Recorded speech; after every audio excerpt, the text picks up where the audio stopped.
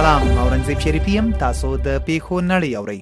BBC اسلام آباد کې د فرانسې سفارت خپل وګړو ته د څمودي لپاره له پاکستانه د وتلو سپارښتنه کړې. الجزیره د عراق پلازمینې ته څیرمه صدر ښار کې د پنجشنبې په ورځ د یو موټر بم چاودنې له امله 4 تنه مړه او 12 تنه ټپیان دي. رویټرز د فرانسې پارلمان د پنجشنبې په ورځ هغه قانون پاس کړ چې له مخې به یې د 15 کالونو ټیټو کسانو سره د جنسي اړیکو ټینګول جنسي تیری ګڼل کیږي او مجرم به تر 10 کالو بندي وي. اسوسییټډ پریس د امریکا متحده ایالاتونو د پنجشنبې په ورځ پر روسي د انټرنیټي بریدونو او د تیر کال په ټاکنو کې د لاسوهنې په پار بندیزونه لګولي او دغه هیواد 10 ډیپلوماټان یې له دغه هیواده باستلي دي. دویچه ویله د امریکا یو خصوصي شرکت د بوم سوپرسونیک په نامه تر غږ چټکه مسافر وړونکې الوتکه به د روان کال په لړ کې د کالیفورنیا پر دښتو ازمایښتي الوتنې وکړي.